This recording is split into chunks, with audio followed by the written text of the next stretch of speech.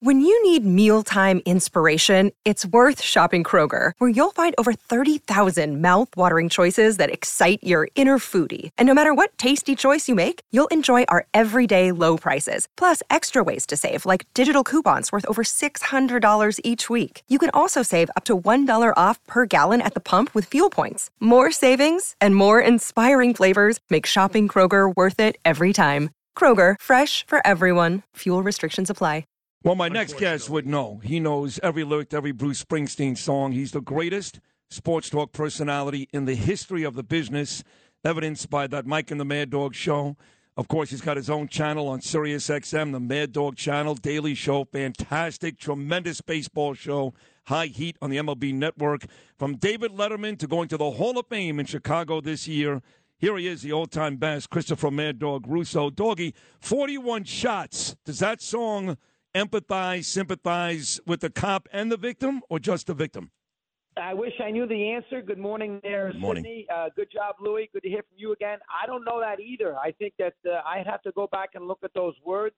I think Louie hit it right on the head. I think the 41 shots, I think that, and he says 41 shots about 9 million times in a song. Aye. 41 shots. I mean, geez. I mean, he says it 20 times. So because of that, I think most people think it's an anti-cop song. I remember one year he played it at the Garden, and I was there, and he got booed. Oh, boy.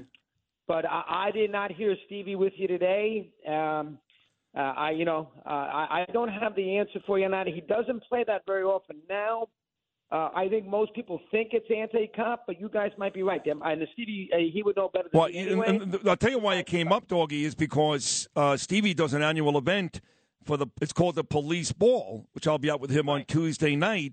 And he invites people like 350, 400 cops. And going to all of his concerts, Bruce's concerts, Chris, you've even given me your tickets once, that cops love Bruce Springsteen. So I don't think it's the cops that are mad at Bruce. It's the everyday folks, maybe Republicans, that are mad at Bruce about songs like that. Right. Is that right? You might be right. You might be 1,000% right. I don't know that answer. I wish it did. We haven't seen Bruce in a long time, in a tour scenario where you're gobbling up information after information, tidbit after tidbit. It's been 6 years. So as a result of that, you're sort of a little out of the verses, songs, how he does them, crowd reactions. You're not in the flow of it. When he starts here February 1st in Tampa, I think maybe we'll get a little more, we'll be back into it and we'll concentrate a little more. You listen to all the songs, you'll buy the albums, you'll go back to your old tapes and you'll plug them in and you'll listen because we'll all be into it. I'm not into it right now. Like, for instance, this last album, which I loved, Letter to You. I mean, I haven't heard it top to bottom in about 2 years. So I'm a little out of that. Yep. So once you get into it again, we'll get focused on it. But Louis made a great point. I do think the title of the song gives you maybe a wrong impression. Yep. I think that's an excellent point. Yeah, I think he's right, too. Before we get to the Rodon signing and what the Mets are doing, I come to work this morning. I go, Chris is coming on today, Russo, and you know everybody loves you here. Of course they love you. But they all said the same thing to me. Did you hear Chris playing Hollywood Squares on Stern's show on Tuesday?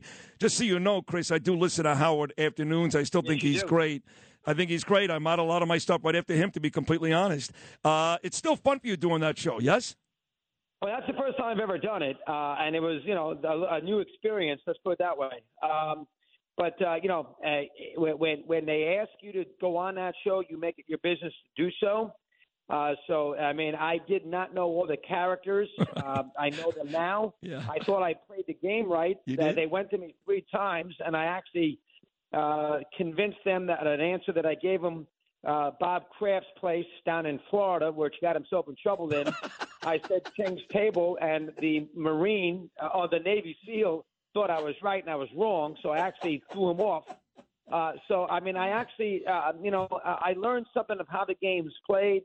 I learned some of his characters there on the show. I did not know that much about it before I got on there.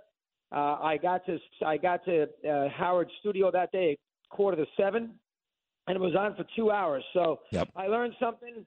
We have a good relationship, Howard, which is hard to believe after all these years where he he likes me. So from that standpoint, if Howard likes you, that's a huge plus. Well, he always liked you. He doesn't like Mike, who I did speak to. Me. He didn't know me. Remember, he didn't know me. He's known me since Sirius XM. Right. I mean, he didn't really know me, when I was with you over there at FAN. So, but he does like me. So he asked me to do it, and I loved. I mean, I did it, and I will do it again if they ask. They gave me the top left square. So when he goes around and does all the interviews with all the squares, I was the first one he talked to, and he is down on the Radio Hall of Fame nonsense, and he knows I like it.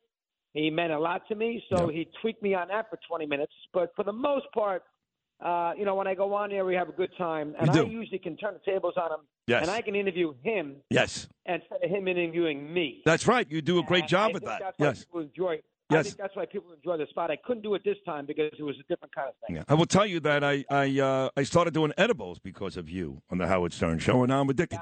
I haven't. I'll do this in the Christmas. It's a stressful Christmas season. My NFL betting's been awful.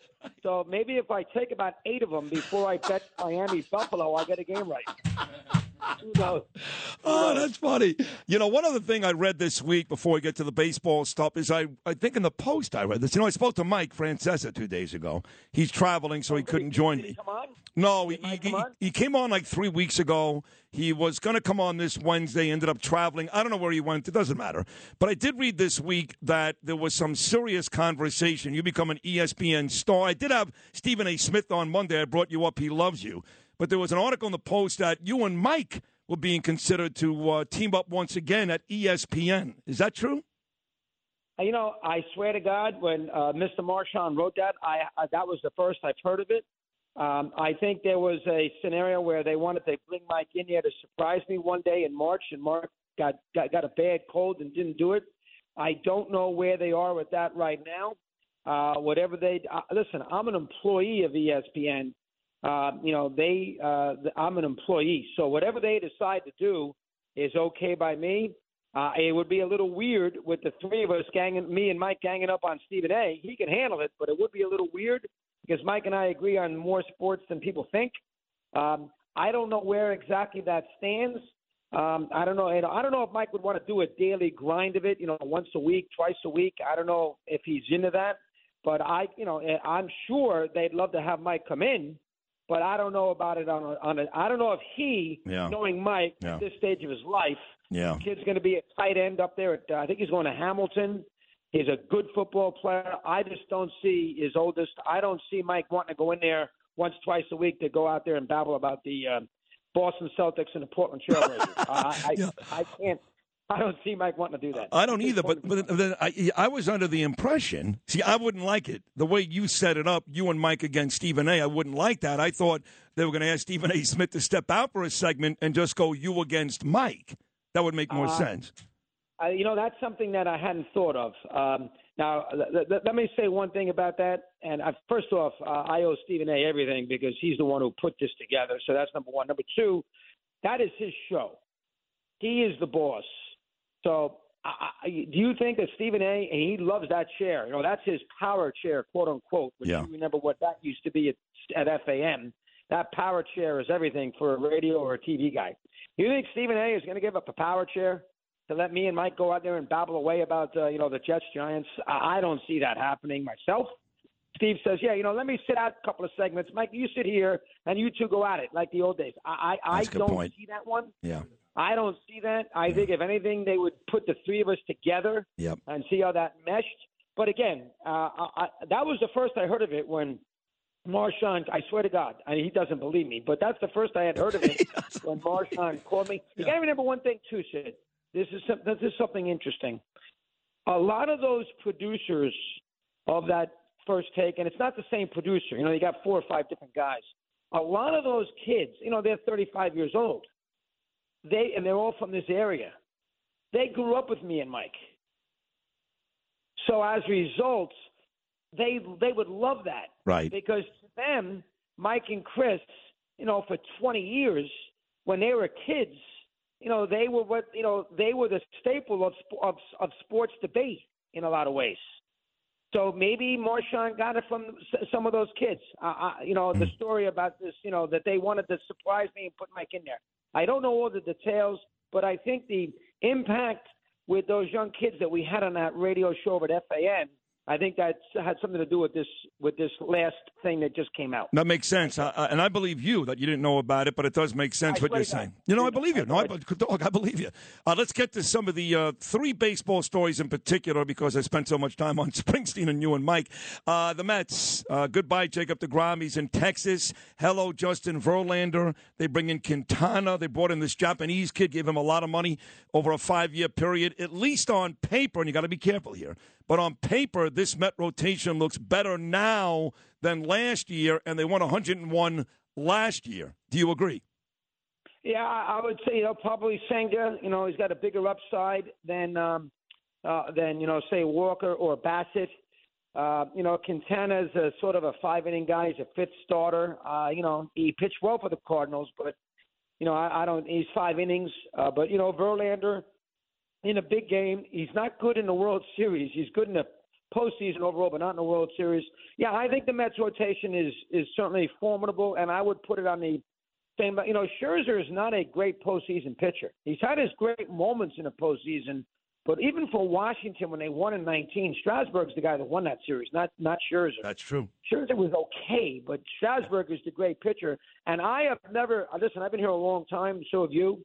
Scherzer got booed off the mound against the Padres. That was the worst booing of any pitcher off a mound in New York since Ed Whitson. That's how bad it was. Wow. They were nasty with him. They hated the way he pitched the last 2 starts of the year, the Atlanta start and that start. So, listen, here's what I'll say about the Mets.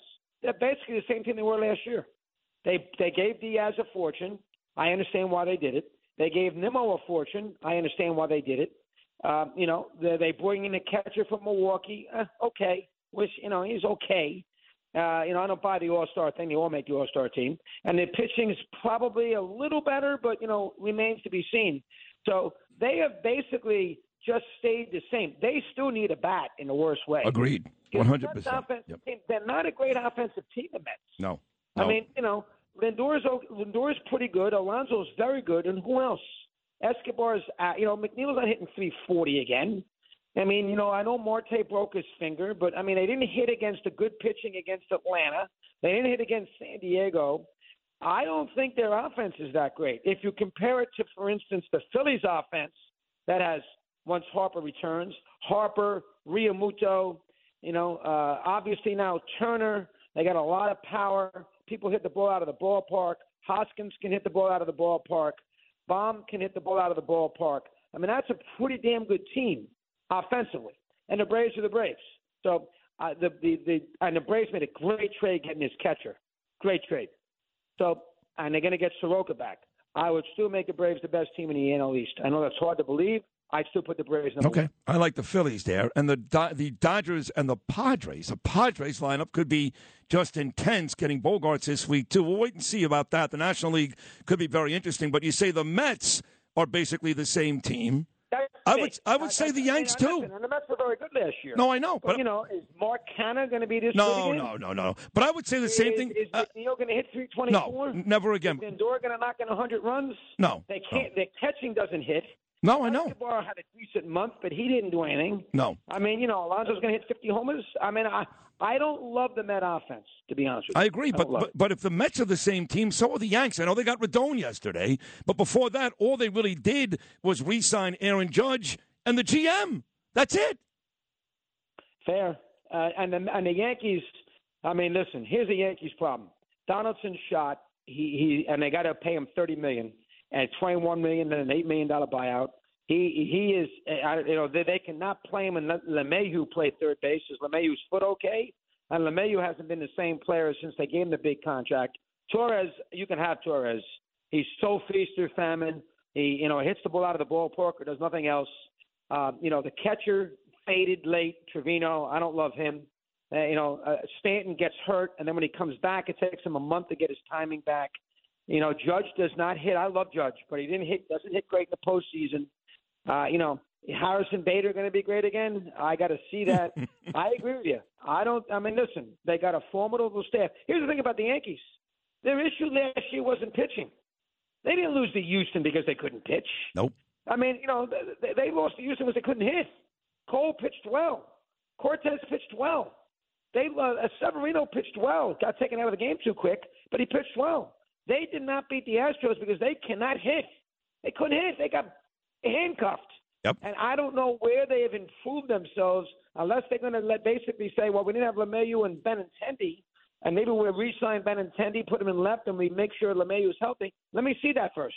Let me see that. Because, they haven't signed Benintendi, and let me see LeMahieu play healthy because he hasn't been as good in the last couple of years. And I don't like the second baseman. I don't like the catching. And I don't think Bader's going to be great again. I'm with you. I don't think the Yankees are as good as people think. And one other thing. Let me get this straight. The guy's got 56 career wins. He's 30 years old. He's had 2 pretty good years, but he's always hurt. And they gave him $162 million. I mean, we should have been pitchers, Chris. What could I tell you? They gave him $100 and no trade. Yeah. They got $27 million a year. Boy, Yep. Oh boy. Yeah. Santa was good to Carlos Bucket. He really was. Hey, he was the best guy out there. That's what the Yankees do, and more than often, it comes back to bite him in the ass. What's not up for debate is you. You're great. I really want to wish you, Chris, a Merry Christmas and a Happy New Year. You've been really good to me and this program. Well, man, I'm glad. Listen, we all miss Bernie. It seems like you've kept this show moving very, very well. Thank you. It's great to have Louis there. You know how much Louis means to everybody. Yes. That's good to hear. Yes. And, I love the dog. It seems like you're getting good guests, and you're doing a hell of a job. That's the most important thing. Thank you, Chris. You're the best. I love you, man. Merry Christmas. Happy New Year. We'll talk again. Okay. Thank you, Chris. God, he's so great. I love him. Christopher Mad Dog Russo. There he is. This is Greg Kelly for Priority Gold. What does it mean to be America's precious metals dealer? It means that you're in touch with the hearts and minds of those who love this country, value our freedom, and want to protect the future. Priority Gold is that precious metals dealer. They've helped thousands of Americans back their retirement with solid gold and silver. Call Priority Gold at 888-506-6439. Receive free shipping, free storage, a free investment guide, and one of the best purchase experiences in the industry. Call now or go to PriorityGold.com.